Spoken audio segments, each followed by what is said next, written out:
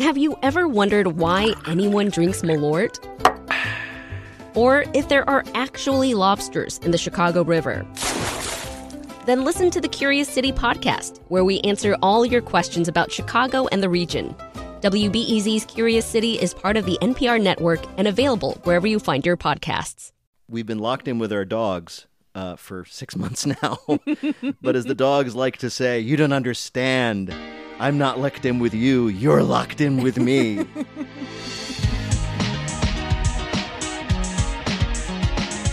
From WBEZ Chicago, this is Nerdette Recaps with Peter Sagal. I'm Trisha Bobita. And I am Greta Johnson, and we are here, of course, with our friend who we love to hate, Peter Sagal. And I hate to love you, but it's helpless. I can't help it. It's great to see you guys, even on this Zoom screen. Okay, so we are going to be recapping 90s movies, but I've heard of at least one person who did not watch Game of Thrones along with us or his Dark Materials. So this is like their first foray into recaps.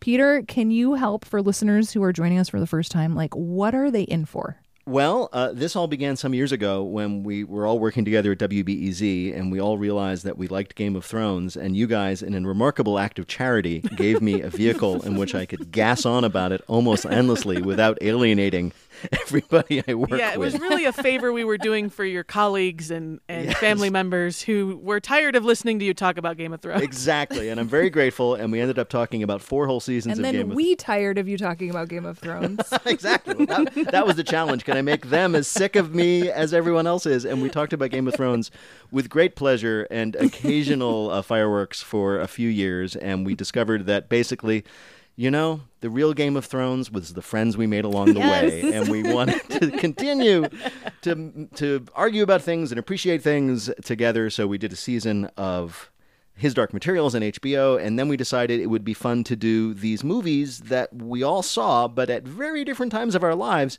because I am old enough to be your grandfather. I can't believe that I'm about to say these words aloud. I agree with Peter. We thought we'd start with the nice one. Thank you. It'll go downhill from here. I should say, again, if there are any new listeners, that is what we call patriarchy jingles, and they were composed and performed for us by Paul and Storm, who are friends of mine, or at least they were before they did all these jingles. Definitely friends of ours now. Yes. Okay, so today we're going to recap Clueless, which is a high school rom-com. It came out in 1995. It stars, most notably, Alicia Silverstone and Paul Rudd. Alicia plays Cher Horowitz, who's like a ridiculously wealthy white girl in Beverly Hills who loves to negotiate better grades for herself and meddle in other people's lives.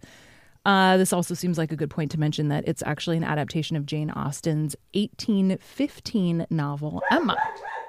Oh, Peter, those pups are really going, huh? That's yeah, Matt's Dee Dee saying she really prefers the aesthetic of Heather's. Shut up, Dee Dee. So I think we should start by getting the context. Speaking of like actually back in the 90s, like when both of you actually saw this movie for the first time. Peter, let's start with you. I did not see this movie when it came out, unlike most of the other movies we're talking about, because I really didn't like high school movies. Yeah. Like many people who end up in public radio, high school was not the highlight of my life. And I couldn't imagine wanting to like spend up to 2 hours reliving somebody else's version of it. So I avoided most, if not all, of the great high school movies of the 80s and 90s. Like I never saw any of the like the Pretty in Pink or the John Hughes None movies. of the John Hughes? Nope. Skipped them all. That's especially interesting since they're set in Chicago, and you were in Chicago for most of this I time, know. right? I absolutely. But I mean, wow. it was just this weird aversion. So this was like a very much an aversion, not an Oh sort yeah, of it was accidental missing of the yeah, movies. and please do not misunderstand. It's not like I'm above high school movies or I think they're dumb or something like that. It's just like they bring up trauma that I wasn't particularly interested in reliving. So when did you actually see it? That is a really good question. I had seen it before. It was a long time ago because watching it this week, there were a lot of things I didn't remember. But it was, I would guess it was probably on videotape sometime in the late 90s, early 2000s. I just was like, I should probably watch this movie that everybody keeps referencing. I think for reference, also, Peter, you should tell us what years you were in high school. Oh, yes. I am a proud graduate and member of the class of 1983 of Governor Livingston High School in Berkeley Heights, New Jersey. Shout out to the Highlanders. Oh, boy. I know. And let me ask you, too, how old were you in 1983, Tricia? I would be born 4 years later. There you in are. 1987. Okay. And Greta? Yeah, my parents were seniors in college. I was born in 1985. Exactly. So there we are. Yeah. Good level set. Yeah. Good level set, everybody. Okay, so Trisha, what about you? I saw this movie for the first time last night. And No. what did you think? I mean, I understand why it's beloved, for sure. I have some questions. A couple of suggestions, as Aaron Burr would say to George Washington. I've been listening to a lot of Hamilton, so that's just going to happen accidentally, and I might have to call it out later. Some traditions will never die. No, I mean, I don't know exactly why either. I didn't see it on video before this. My mom contends that maybe I did and have just completely forgotten it, but Paul Rudd is too cute in this movie to have completely forgotten the movie, I think. So I think I really didn't see it until last night on Netflix. And I think, similar to Peter, it wasn't a genre that I often sought out. So, obviously I saw all the John Hughes movies and some other things along the way, but I have a feeling that because particularly the cover of this movie at the Blockbuster or the local video store would have been sort of so pink and polished and preppy looking, that was just not my vibe, really. I probably didn't realize that it was a really smart satire on class in the way that Jane Austen is, which I do now. But at the time, I think I thought it was just going to be a silly rom-com about a really pretty girl who didn't really have any problems. Which it kind of is. Yeah, but it's aware of that. Right. And the fact that it's aware of Yeah. that is what makes it, I think, something that lasts and something cool. I also probably didn't realize at the time and appreciate now that it's directed and written by a woman, Yep. which, again, means that it's going to just be more nuanced as a story about young women than probably a lot of other movies at this time were. Yeah. It's also a movie directed by a woman who had previously directed Fast Times at Ridgemont High, which is Yeah. another Amy Heckerling. Southern California high school movie, which is a lot different in tone, and which I did see. And it's interesting to think she made Fast Times at Ridgemont High, which was, if not exactly realistic, at least more set in the real world. There's that whole important plot about these two people having sex and one getting pregnant and what happens after that. And then she went to make this movie, which takes place in this fantasy version of Beverly Hills, where they attend Bronson Alcott High School, where nothing bad ever happens to anyone except for a cartoonish mugging. And you have to, and it's interesting to wonder, why did she want to do this? Why did she want to make a movie with such a different tone? I also love that almost every character's first name is that of a famous recording artist, which some of them are stolen from the book, right? Elton is a name in Emma, Yes. but then obviously Cher is not. So Dion and I were both named after great singers of the past who now do infomercials. Yep. It's so funny to me because I feel like of the three of us, I've definitely seen the fewest movies just as a person who didn't really Yeah. grow up watching movies. And I can't remember exactly if I saw Clueless actually in the theater or just shortly thereafter, but I definitely saw it as a 10-year-old, Yeah. which was a really interesting time to have seen it because the satire stuff, a lot of it totally went over my head. Right? Yeah. Which I think I wonder the extent to which Clueless is problematic because I think I could picture for a lot of kids my age seeing it, wanting to aspire to being a Cher, and having the Right. closet with the magical computer interface and the beautiful house and, calorie counting and all of that stuff. It's I do wonder how much it actually did perpetuate some of those super problematic behaviors, Yeah, I think it's definitely a movie with those different layers. And so I was trying to think last night, how would I have reacted to this movie as a teenager? And I think it probably would have gone over my head, that stuff at the time. And so I would have kind of maybe rolled my eyes through most of it. Although it's pretty fun It's too, right? funny. It's pretty Yeah. well done. It moves along. I mean, I think, the sleeper stars of the movie are definitely Wallace Shawn and his love story. Wallace Shawn is the guy who says inconceivable a lot in Princess Bride and is in Toy Story and a great many other movies as well. Yeah. By the way, Wallace Shawn is half of one of my favorite celebrity couples, Wallace Shawn and Deborah Eisenberg, the great writer. But so it was fun also to just kind of like watch this movie and scene by scene see people who I know and love from so many other things, some of whom were established at this point, many of whom got probably their start in this movie. I mean, this was Paul Rudd's first full-length movie. Right. Yeah. And he has not aged a day since. Not aged and a scientists day. should study It's it. really weird. I just want to point out that that Wallace Shawn's love interest, Miss Geist, is played by a woman named Twink Kaplan. I just wanted to point that out. Oh, That's her name. Great. It's a great name. Here's a question for you, You know guys. what? We actually, before we get to your question, can we listen to a voicemail? Because we actually got one Oh, please. from Danny about Wallace Shawn. I love that Wallace Shawn is in this movie because I feel like his character and Alicia Silverstone's character are like on two different planets. And it also makes me think, like, what was a teenage Wallace Shawn like? This is a question that keeps me up at night all the time.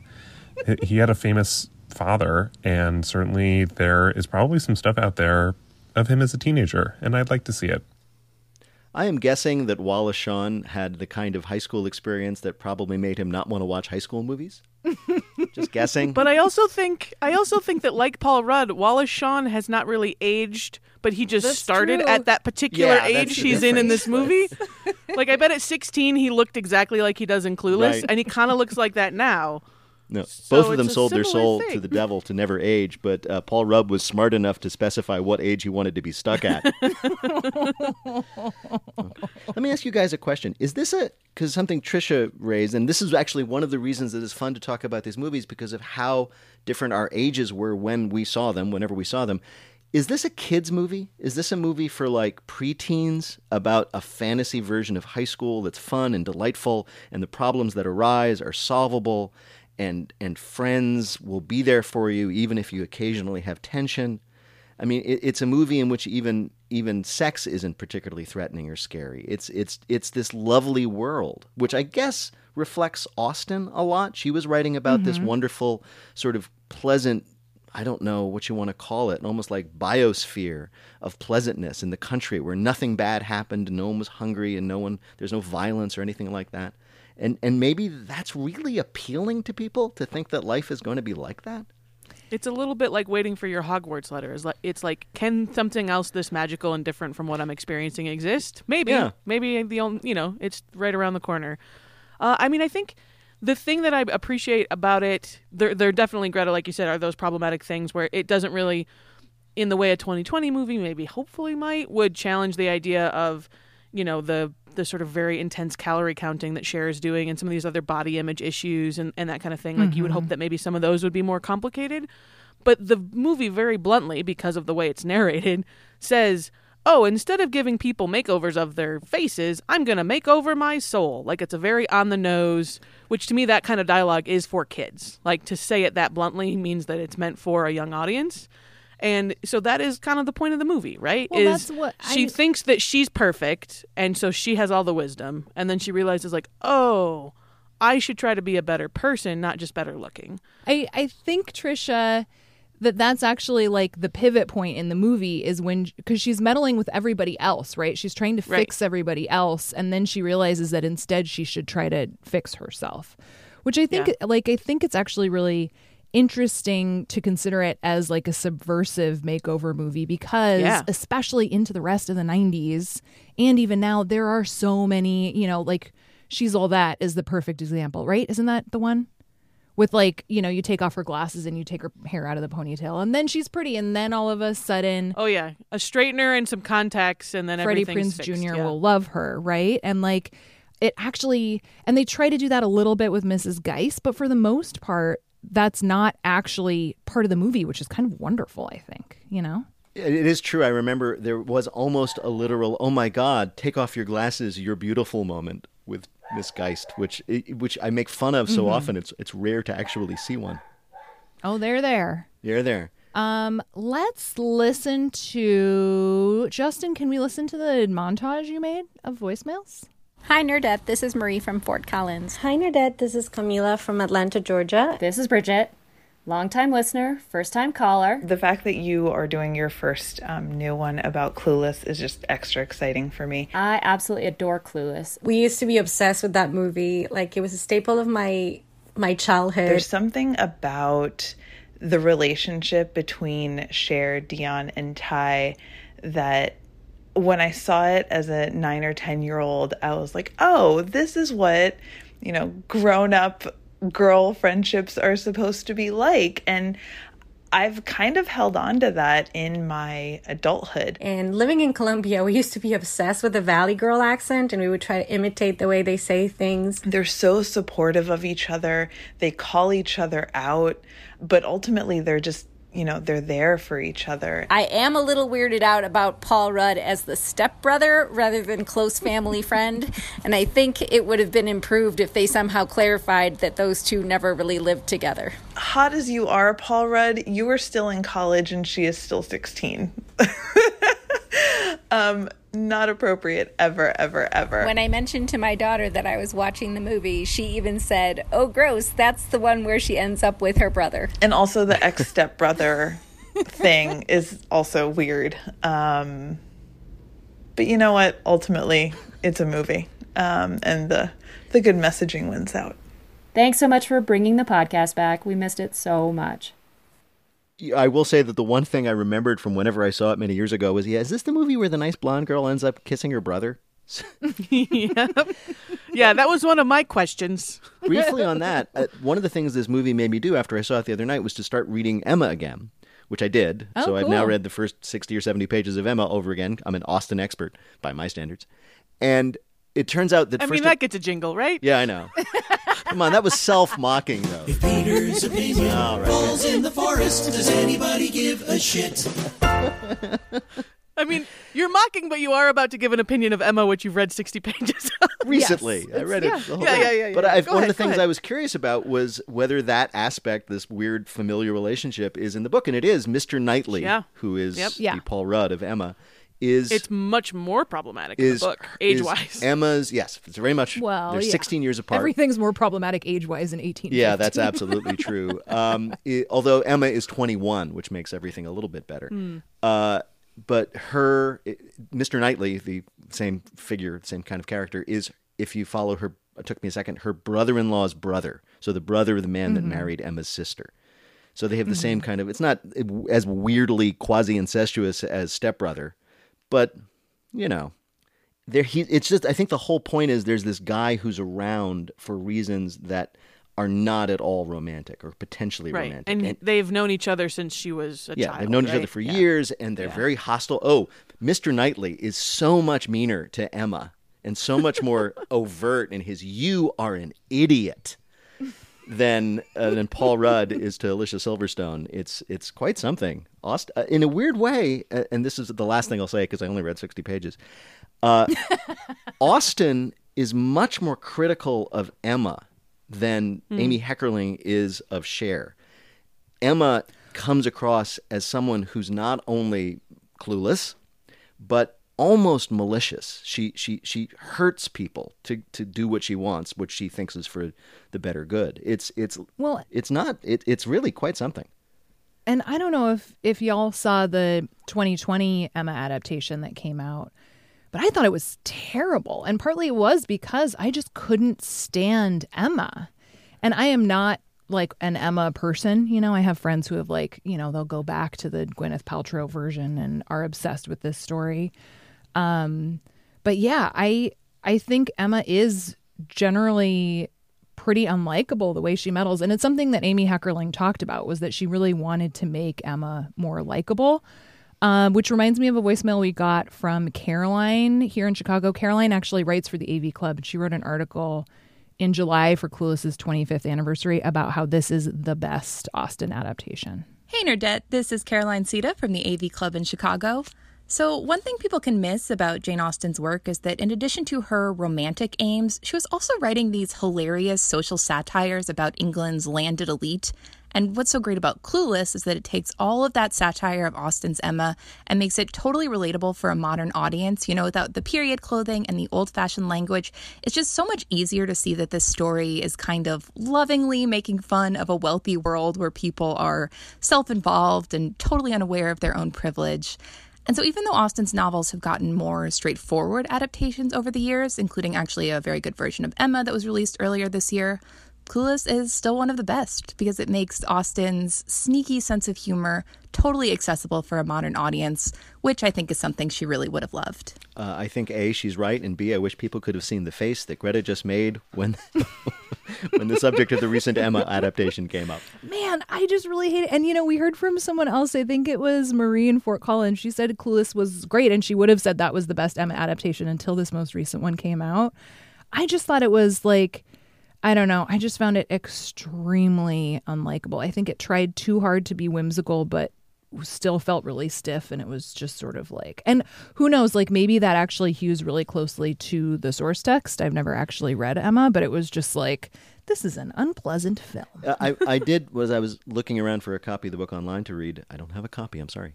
I did find a note that apparently this was Austen's last novel published in her lifetime.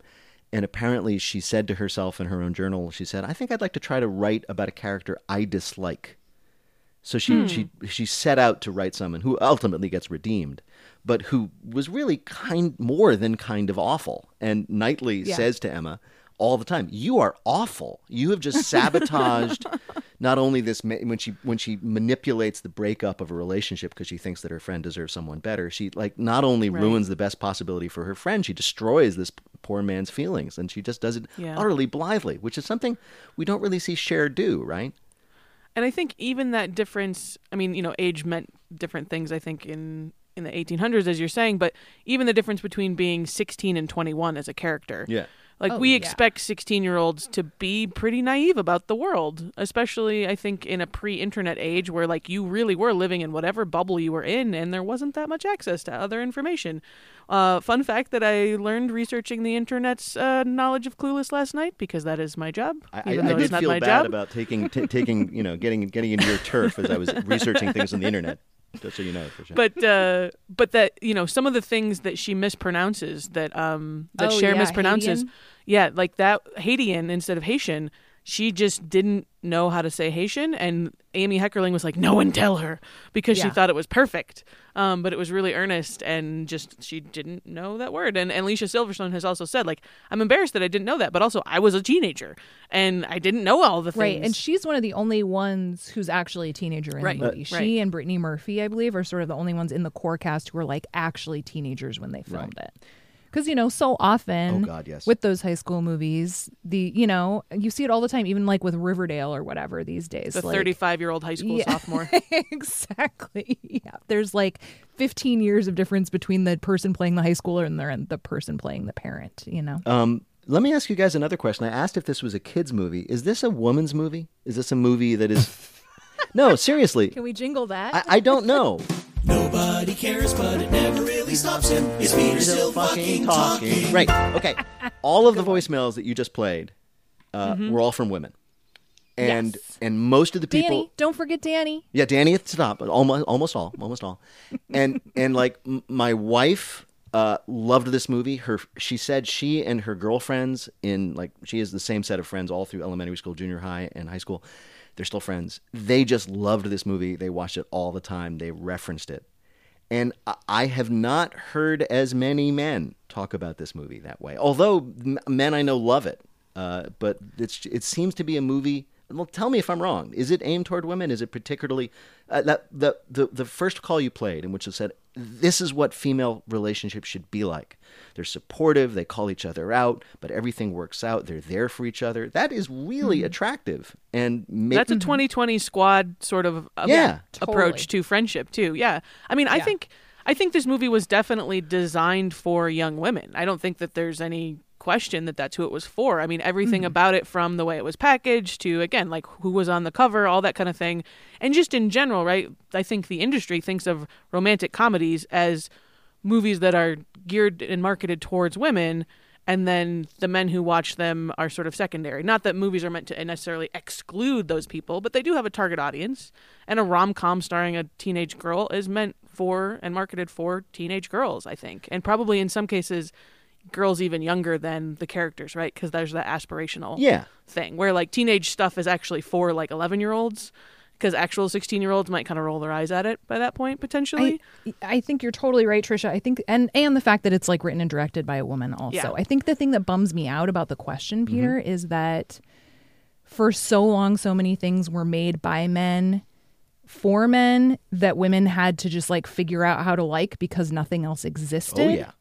That it bums me out that dudes don't seem to have the same interest in putting themselves in other people's shoes. Oh, yeah. You know what I mean? You're absolutely right. When my kids were little, and I used to complain about like the fact finding books with lady protagonists, even 20 years ago, was really difficult. Absolutely, and that's one of the reasons why I really was interested in doing his Dark Materials, because it's like the great female protagonist that young men, boys, are said, you now need to do what women have been asked to do for centuries, and put yourself in the shoes of a opposite sex character. That's great, but at the same time, it's you can make a women's movie for women, and it can be a really positive thing. You can speak to women's interests. You can speak to women's concerns. You can speak to, in the same way that there are, again, countless movies, every movie that are about male concerns and male wish fulfillment and setting characters in a world that men want to live in. Isn't it okay if that's in fact what this is? But those are just called movies. I think that's the part that like gets me. I totally get it. But when I say is it a woman's movie, I'm genuinely not trying to diminish it or put it in like a subcategory. Yes. I'm actually saying, is this a movie that was intended to appeal to women in particular? And if so, it seems like it really succeeded. And it seems like that's what Amy Heckerling was trying to do, right? Was to create something in this genre that was often movies that were kind of bad and superficial and didn't have the layers that Clueless does. And she was like, I'm going to use all the trappings of this genre. I'm not going to like just go make sort of like a dark indie movie that no one will watch. I'm going to make it a movie that people will go see. And the clothes are going to be incredible, and the cast is going to be beautiful. But then I'm going to say something while I'm doing it. Right. And that was something like that was her sort of stealthy way of making a movie that had more layers, as she knew she had to sort of put makeup on it to get it through the Hollywood system. And then she could say something with the movie too, Yeah, totally. which I think is kind of cool. You know what? I think this is a great time to actually listen to a clip that we pulled of this is shortly after Ty, the new girl, shows up. And Cher and Dion are kind of like giving her the tour of the different cliques. They're like walking through campus at lunchtime. Yes, this is great. It's so good. Cher's got attitude about high school boys. It's a personal choice every woman has got to make for herself. Woman, let me $5. Murray, I have asked you repeatedly not to call me woman. Excuse me, Miss Dion. Thank you. Okay, but street slang is an increasingly valid form of expression. Most of the feminine pronouns do have mocking, but not necessarily misogynistic undertone. Wow. You guys talk like grown-ups. Oh, well, this is a really good school. I just think it's so perfect. Donald and Peter, Faison. that actually speaks to your, like, is this a woman's movie, too, right? You can use a female pronoun and it doesn't necessarily have a misogynistic undertone. That clip also brings up something I wanted to ask you guys about, because I don't know what to say, which is the weird racial politics with Dion and her boyfriend. One of the things I found out doing my Trisha impression and doing research was that Paul Rudd was asked to audition for the movie, and he wanted to audition for the role of Dion's boyfriend. Murray, I think his name is. Because he read the dialogue in the script, and he's like, well, this is clearly a white person trying to adopt black culture, and it's a satire of that guy, right? Because black people don't actually talk this way, right? How did that play to you? I mean, in a weird way, when Murray, again, I think his name is Murray, when he first appears, and he's got the whole thing going on with the whole sort of street look, the pants, and you're like, oh God, are they going to engage in this stereotype? Oh my God, I can't, this is going to make me cringe. But then it turns out that the character himself is totally aware of what he's doing. Like, he is fronting this. And as we just heard in that bit of dialogue, which is, I think, the first time we meet him, he instantly shows how incredibly aware he is of what he's doing and why he's doing it. And all of a sudden it becomes, like with so many other things in this movie, including Cher's materialism and her dumbness and their superficiality, the movie knows. Right. The movie knows. It's like, yeah, we know. And these people are still wonderful. And yet look how silly they are. And I thought that made it all okay. Well, and again, to Amy Heckerling's credit, to have black characters at all in this movie was kind of a big deal at the time. Not that that's you know something that we can just applaud and not question how it was done, but most of these movies, these John Hughes movies, these sort of high school rom-com movies, very often are almost completely white cast, or there's like one token, person of color who's usually not a main character at all, and kind of a best friend or a punchline. I mean, co-stars of this movie, obviously the movie is mostly about Cher. We're in Cher's head as a narrator for most of it. But this trio of best friends, including Stacey Dash's character, and then having some of the smartest and funniest and most interesting stuff happening with these two characters who are Black in a movie that, again, would have been marketed to white audiences at this time especially, is, I think, a bit progressive in and of its own right. But yeah, their relationship on its own is problematic because it's all performative and it's all, kind of terrifyingly shallow at the beginning, especially. And then it seems to evolve and Cher sees it for being something deeper later on when she's like, oh, they're actually really considerate when no one's looking.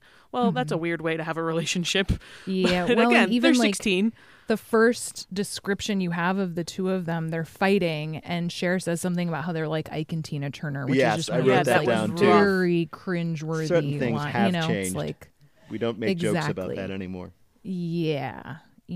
So yeah, it's not perfect, we'll just say. One thing though that struck me immediately and stayed true throughout the movie, which is like all the best satires, the people who made this one really love the people they're satirizing, and you can tell the difference. I recently watched Heathers, which I haven't seen also in many years, which is another high school movie from more or less the same period. And the tone... Oh, man. I saw Heathers for the first time like a year ago, and I was like, I wonder what kind of different person I would have been if I had actually seen this as a high schooler. It was so good. And Heathers is a little tough to watch these days because it's much more overtly about things that we generally don't find funny anymore, like teen suicide.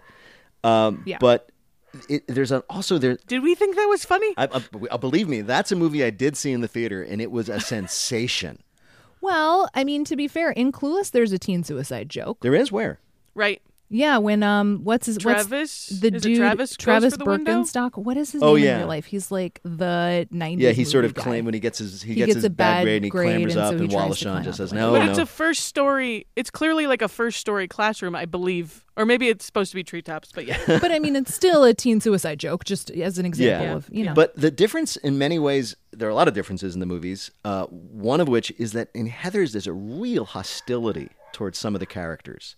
That's almost uncomfortable. Like, these people are terrible and they deserve to die. That's the joke of the movie.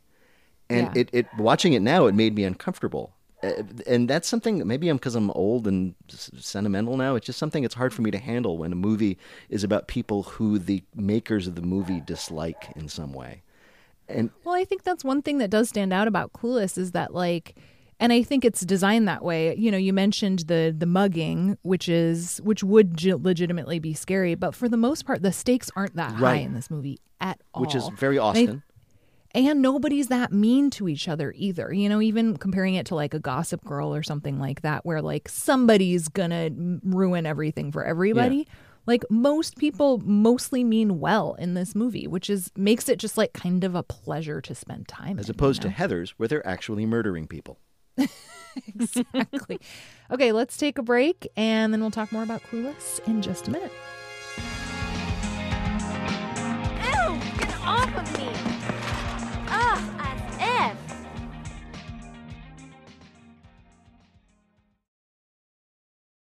Let's listen to Danny. Actually had another thought that I think is a really good one. Hey, this is Danny from Washington, D.C. So great to rewatch this movie. I love Clueless. And I had some things that I noticed that I had not noticed before. I love Paul Rudd reading Nietzsche, Christian reading William S. Burroughs, Cher and Ty reading Women Are From Venus, Men Are From Mars, and Fit or Fat. Just a lot of good literacy going on in this movie. I also love that Paul Rudd is introduced with the Benz era Radiohead, and that album plays throughout the movie like 4 times. And I think Dion refers to it as complaint rock, which is excellent music criticism. I love the Valley Speak. Wasn't my mama total Betty is a great line. Made me laugh really hard. And I have a question, which is, would you want to go to this high school? maybe like I wasn't cool or whatever in high school, but there seems to be a lot of social pressure that I don't think I'd be comfortable with. I mean, I guess everyone kind of turns out fine, but it seems like a stressful place to go to high school. Everyone is very wealthy. Okay, well, those are my thoughts. I love this movie, and I'm excited to listen to the podcast. I was thinking about why the high school is named Branson Alcott High School. Like, out of all the fake names, why that one? And it may be because this was Branson Alcott, am I getting the name right? Was the father of Louisa May Alcott, and he was one of those 19th century utopians. He tried to set up an ideal society, and like they all did, they all failed. And maybe that's the reference. Like, this is this utopia. Because frankly, I'd love to go to this high school where everybody is happy and rich, and the parties are great, and there's no real hostility. I mean, the clickiness is there, but it's fine. Everybody's fine. Nobody's trying to murder anybody. There isn't even any drink or drug use, right? I mean, is anybody getting hammered at the party? It's not They're really. drinking and they're like, they're drinking beers. There's a reference to wine drinking, which is dangerous because it makes people feel sexy. Well, and you remember the Coke line, right? Did you guys catch that? Yeah, you guys got Coke? Yeah. You got anything herbal for me? Right. I could really use some sort of an herbal refreshment. Oh, well, we do lunch in 10 minutes. We don't have any tea, but we have Coke and stuff. No shit, you guys got Coke here? Oh, yeah. Yeah, this is America. But it's all pretty. It's all very mild drug. Totally. It's like they say in the warnings for audiences, mild drug use. It's mild drug use, and it just seems lovely. As they, I think, say about weed, even they're like, to light one up at a party is one thing, but to be baked all day is quite another. It's just like, even that, it's like they're not like anti-drug, but they're not like pro-stoner. It's like a kind of interesting middle ground they've struck. I also resemble the remark when they're going through the cliques. It's like, those are the kids who work for the TV station, the school TV station. They take themselves very seriously. It's like, I resemble that remark. That was me in high school. I mean, I was not in high school. I was covering high school as a journalist. Thank you very much. You were there as an observer. You were not participating. Yes. Ethics required that you That's right. played no role in there. That's why I never went to any parties, Peter. It would have been unethical. It would have been contravention to the ethical responsibilities of a journalist to socialize with your subjects. Oh, you and me, sister. I also think for the mid-90s especially, the way that this movie handles having a gay character is pretty awesome. Mm-hmm. Yeah. That, there's the really problematic Murray description of, don't you guys realize he's gay? And he kind of riffs on all these famous and old style nicknames. Yeah, friend of Dorothy kind of references. Mm-hmm. But then instead of her being mad at him for maybe stringing her along or being upset that he's gay just because she's homophobic, they become good friends. And so I think a lot of my gay guy best friends also loved this movie because, as some of them put it, like, it just made it a little bit more okay to maybe come out in high school because it was like, here's a vision of what could happen. You could just end up with great friends and go dancing on the weekends and dance with your girlfriends and then also get to flirt with boys. And that seemed like probably a magical, ideal version of what being 16 and gay in 1995 looked like. Oh, God, yeah, that's absolutely right. And I remember I was watching the movie, and again, I didn't remember it well, and they're dropping all these big hints that character is gay. I love the fact that he wants to watch Spartacus, the scene with Laurence Olivier and Tony Curtis. He loves Tony Curtis. And my stomach started to knot up as I was anticipating the incredibly awkward, embarrassing scene where he confesses that he's gay. And I imagined he'd be embarrassed or whatever, and it would be really awkward for Cher because she didn't know. Yeah. And instead, just like you said, Tricia, a third person says, no, he's gay. Don't you know that? Aren't you being clueless? And then the next thing you know, they're pals. And not only are they pals, and it's totally great, but the next thing that character gets to do in the movie is do something really great for Ty. He helps Ty from falling and he off helps Ty with physical courage, by the way. Which is again a gay male character who gets to be masculine and a hero. Yeah, that's huge. He's not like the gay best friend who helps her pick out an outfit or gives a relation. He goes over and he takes care of the bullies, which is like, yay, that is amazing. And I can so see that all those gay kids who weren't able to come out and watching that and going, that's the life I wish I lived. So something we haven't discussed that has been on my list is the sandwich thing. What? Which y'all did not pick up on, right? In all my notes, the word sandwich does not appear. Okay, so yes, mine either. So Ty comes over to Cher's house, and Cher is like explaining all the things she needs to do, and Josh, Paul Rudd, comes in and is sort of watching, and then Josh goes into the kitchen. Cher follows him. Josh makes a sandwich. But the way he does it is he pulls out these 2 pieces of bread. He takes a piece of turkey, puts it on the bread, and then he puts mayonnaise on the turkey and then puts the bread on top and starts eating it. And I wrote down, I was like, what is this weird ass order of operations with this sandwich? Really? Of all the things in this movie, this is the one you came loaded like, for well, bear like, for? Who puts the mayonnaise on the fucking meat like that? Like, nobody does that. So I Googled it. Oh my God. And I'm very happy to report that this website called goat.com, which is like it might be Australian, it's definitely a gossip website.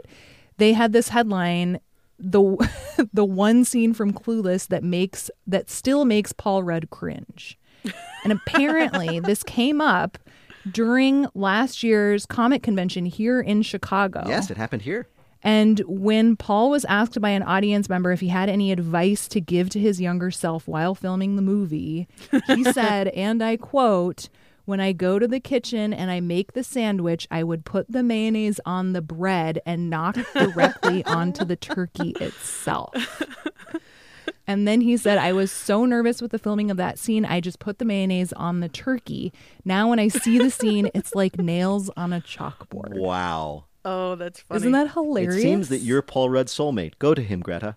Both of you I mean, so I would not bothered be by mad this. about that at all, Peter. I mean, speaking of Paul Rudd and cringeworthy, should we unpack for a moment what some of our voicemail givers have? Which is, yeah, he's in college. They didn't grow up as siblings, right? They weren't like together from a young age, living next, in rooms next to each other, like living as siblings. It seems like, but he's still at least several years older, and I mean, in the first scene of the movie, calls her dad. Yeah. Yeah. Which is the incestuous vibe right there. That's a little incesty. Yeah. That's a little weird, right? Oh, it's definitely But we just were okay with it because he's real cute? Like, what? How? What? I mean, yeah. I feel like any good, especially a rom-com from the 90s, requires like a certain degree of suspension of disbelief. Yes, especially this one. And yeah, it's like you kind of just have to not think about certain things too hard. And I think that's just one of them. But that's what I That's do. what she I does. think about things too I know, hard. buddy. I know. And then I brand, write Greta. about them for the school paper. Let's listen. We actually have a couple more Paul Rudd voicemails that I think are very important. Let's listen to Jennifer from Winnipeg. Hi, Nerdette. It's Jen calling again from Winnipeg. I just called you about my nerdy road trip, but I had to call again because I love Clueless. I squealed when I saw that you were doing the 90s movie recaps. I actually didn't see Clueless in 95. I only saw it a few years ago because I somehow signed up for the Paul Rudd Advent Calendar where they send you a picture of Paul Rudd every day for December. It's quite delightful. If you haven't signed up, you should. So then one year I got my Paul Rudd Advent Calendar, decided I should watch Clueless, then decided I had to read Emma and watch Emma. So now every year at Christmas I watch Clueless and I watch Emma. This is why Clueless and Emma are my favorite Christmas movies. And I am so glad you're doing it, and I cannot wait to hear it on Wednesday. Bye. Paul Rudd Advent Calendar sounds pretty Could you guys, because I like Paul Rudd. He's very charming. He's very funny. Is he adorable? Is he like somebody who makes women's hearts go swoon? He is a babe. Yeah. Okay.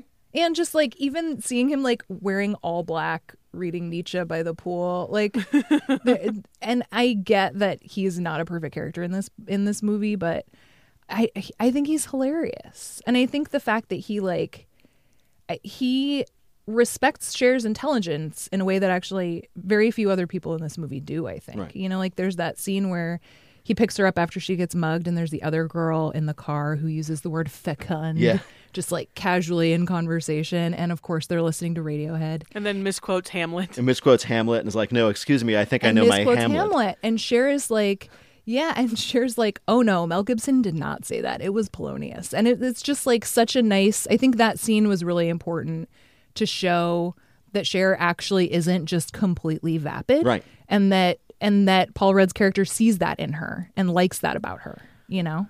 I would say he doesn't think she's smart. He thinks she's trying to be a good person. That's fair. Totally. Because even in the big ending moment where like the sort of jerky junior lawyer like yells at her for messing up his pile of papers and she runs upstairs crying, he doesn't say she's not stupid. He says she's trying to help. Yeah, that's true. Which is a difference. But I also think that like it is lovely that he expects more of her, like the Mr. Knightley character. It's not that he's challenging her vapidness for the sake of being mean. He's challenging her to be better and to watch the news and to read a book and to think a little more about the world. But he's also doing it from a only slightly less sheltered point, right? Like the jokes about, oh, has he reached his post-adolescent, sort of like grumpy phase of not thinking anything is I'm trying to remember what Dion says about him early in the movie, but basically calls him out for being like just out of high school and so thinking he knows more than everybody in high school. The whole sitting by the pool reading Nietzsche, trying to grow a goatee gag. I'm glad he gave up on that goatee. Yeah. I mean, in the first scene, he's wearing an Amnesty International T-shirt. So you're like, oh, is he a do-gooder or is he performing? Is he virtue signaling, as we would say now? One of the reasons that I think the movie is so charming is because the main antagonist in the movie is Paul Rudd and Alicia Silverstone. That's like the main conflict. And even in that context, it's kind because his critique of her is not you're an idiot, but you're too smart for this.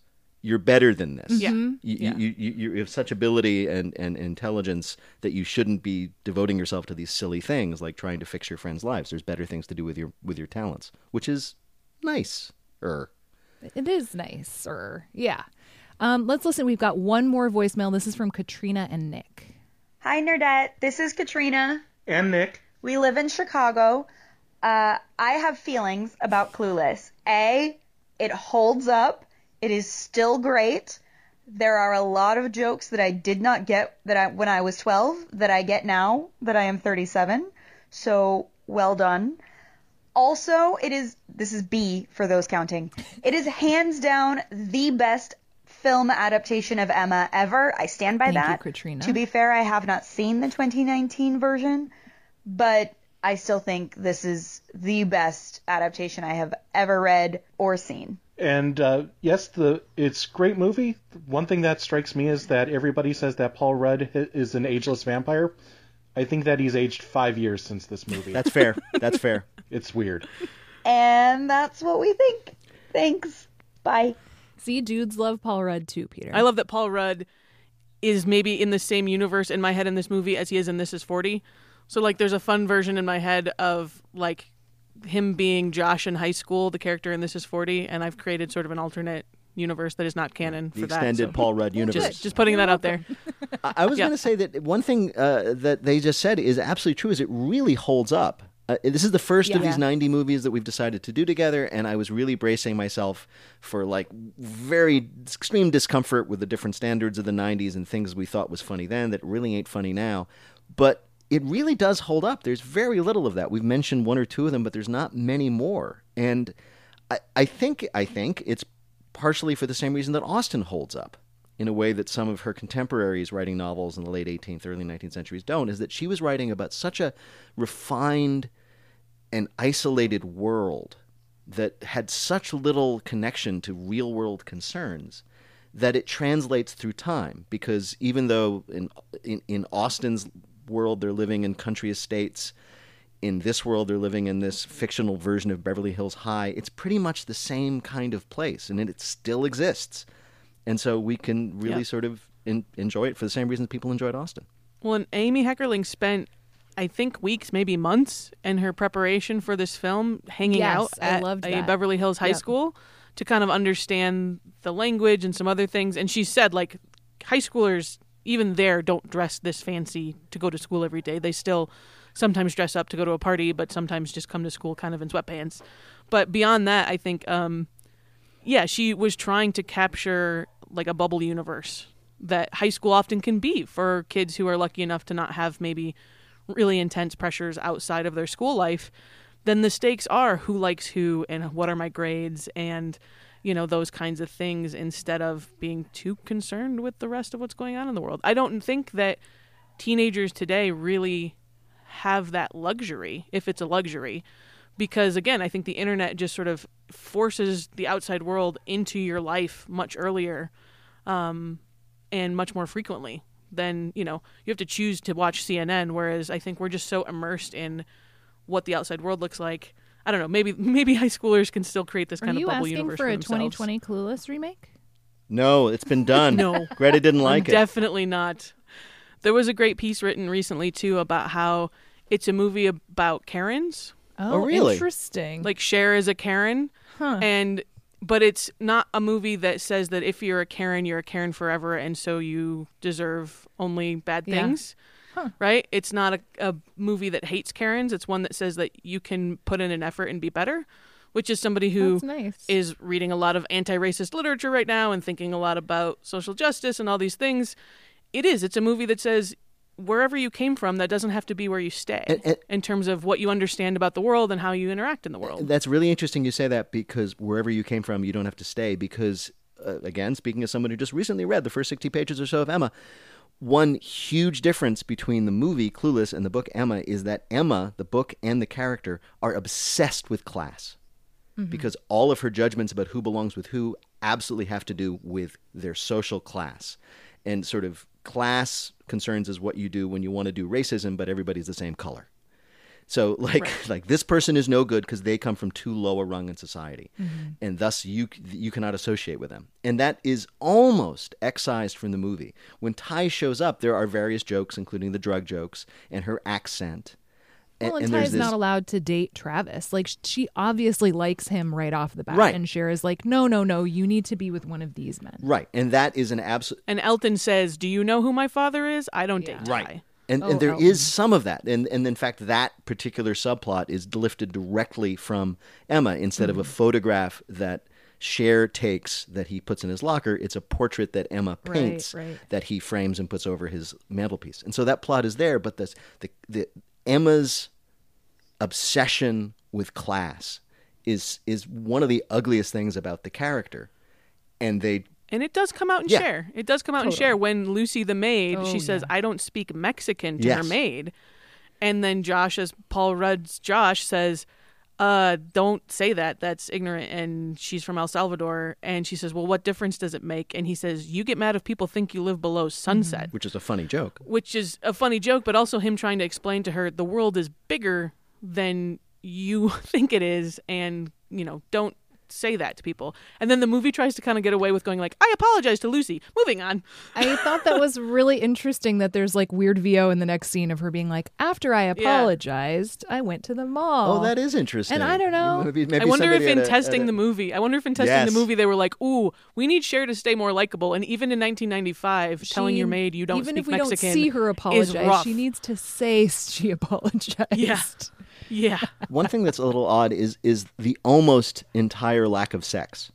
I mean, the sexiest, dirtiest thing that happens is the scene with the breadstick, where she holds it. That's it. Oh, yeah, and by the way, another bit of trivia I found out, they wanted to shoot that in a California Pizza Kitchen, but California Pizza Kitchen looked at that scene with the phallic breadstick and they said, no, that's not what we want to be associated with. Good move, California Pizza Kitchen. And that's I think I can say, even though I'm an old man with some authority, that sexual mores among teenagers is very different now, just from what I've heard.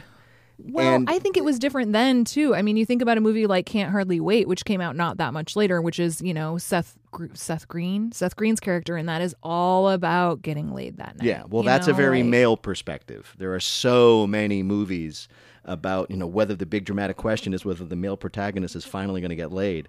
Right. But even it's kind of like this. I remember reading somebody, a serious British author, who said that whenever she was freaked out about her life, she would read J.R.R. Tolkien, The Lord of the Rings. And the reason she did is because there's no sex in it at all. It just sex does not exist in that universe.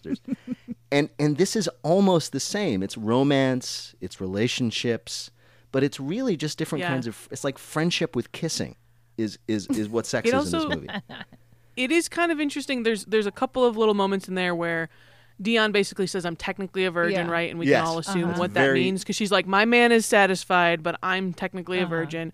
So that does kind of keep sex in this category of like things girls do for boys. Yes, also true.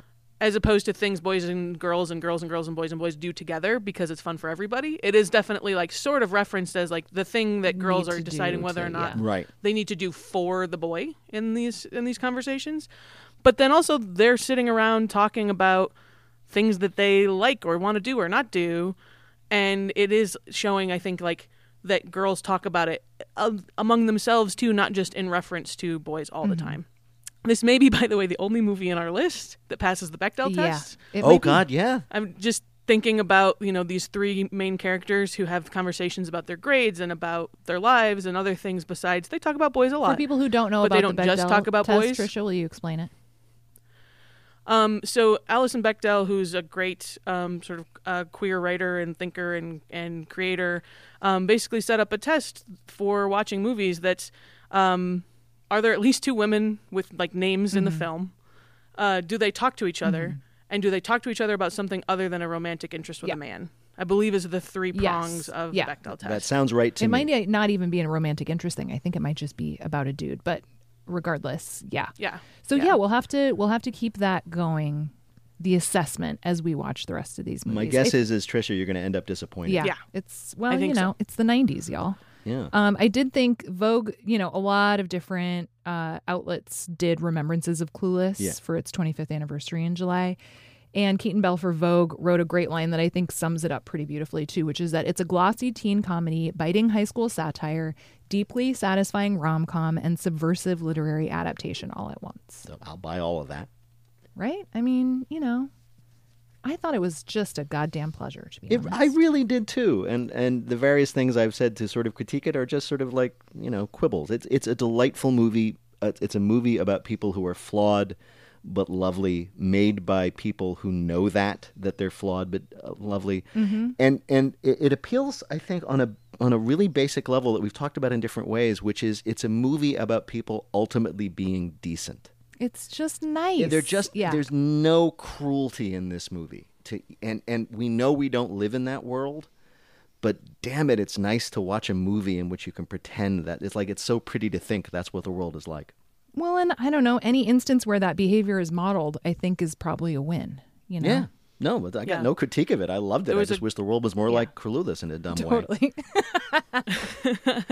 Okay, so now that we've watched that delightful, lovely film, next week we're doing Independence Day. Oh, my God. Yes. Which I think I saw in the theaters but have not seen since. I've seen this movie many times. Really? Yeah. I think I do love that we are going from what I still think is primarily a woman's movie to a guy movie. Oh, my God. How much more guy, all these little people with phallic things squirting at each other in the air. Oh, boy. Gather round and listen while old Peter Sagal mansplains this show to you.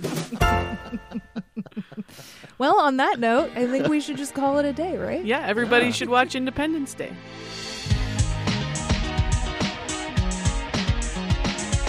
Watch Independence Day along with us. You can find a full list of movies and episode dates over on our Instagram. Just follow Nerdette Podcast. And of course, you can keep in touch with all of us on Twitter. Trisha is at Trisha Bobita. I am at Greta M. Johnson. And Peter is at Peter Sagal.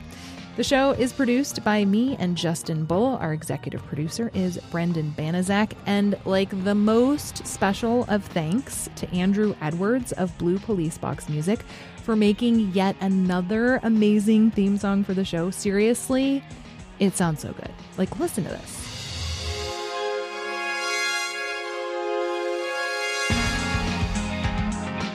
It's so great. Also, thanks to Caroline and Marie and Zara and Camila and Bridget and Danny and Katrina and Nick and Jennifer and everyone else who sent us voicemails. This could be you. Just record yourself on your smartphone and then send the audio file to nerdetterecaps@gmail.com. Send them ASAP, especially for your Independence Day ones. But like, if you have very intense Toy Story thoughts right now, just send it over. We want all of them. All right, we will see you next week. Bye. Bye. As if.